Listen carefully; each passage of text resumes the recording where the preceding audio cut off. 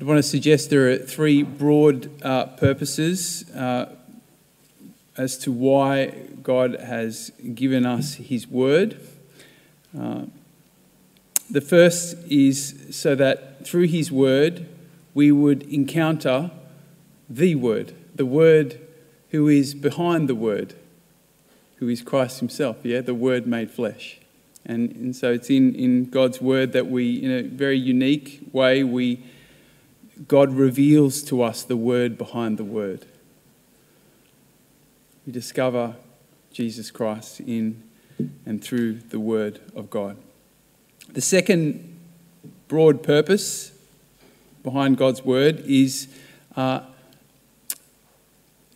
enable us, to help us to follow Christ, to grow in relationship with him, and ultimately to be transformed. That's the second broad purpose of the word, is to help us to follow, to know how to follow Christ, so that we can deepen in relationship and be transformed by his grace.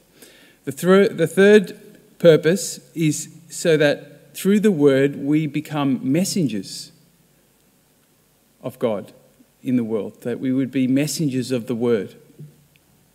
And that's how Mark finishes his gospel.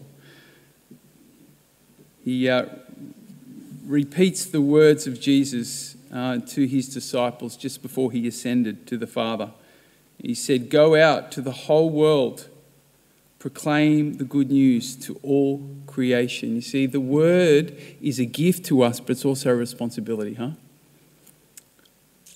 The new life that God gives us comes with it a mission to carry on the work of Jesus, to operate out of his heart and to share, to be messengers of good news, the good news of God's love.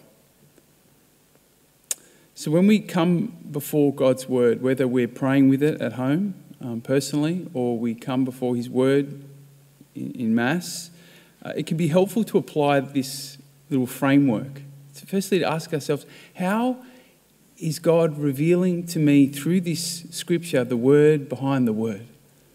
How is God revealing himself to me through this scripture? Secondly, how is God inviting me to follow him through this word I'm receiving today? What is it, Lord, that you want me to do? How can I respond to this? And thirdly, is to ask, well, Lord, how are you calling me to be your messenger of good news? Maybe there's something in the particular scripture that you read or you're praying with, and you sense an invitation of how God's calling you to bring that to others. Or maybe just generally, as you reflect on God's word, you might just ask, Lord, how at this time in my life are you calling me to be a messenger of your good news?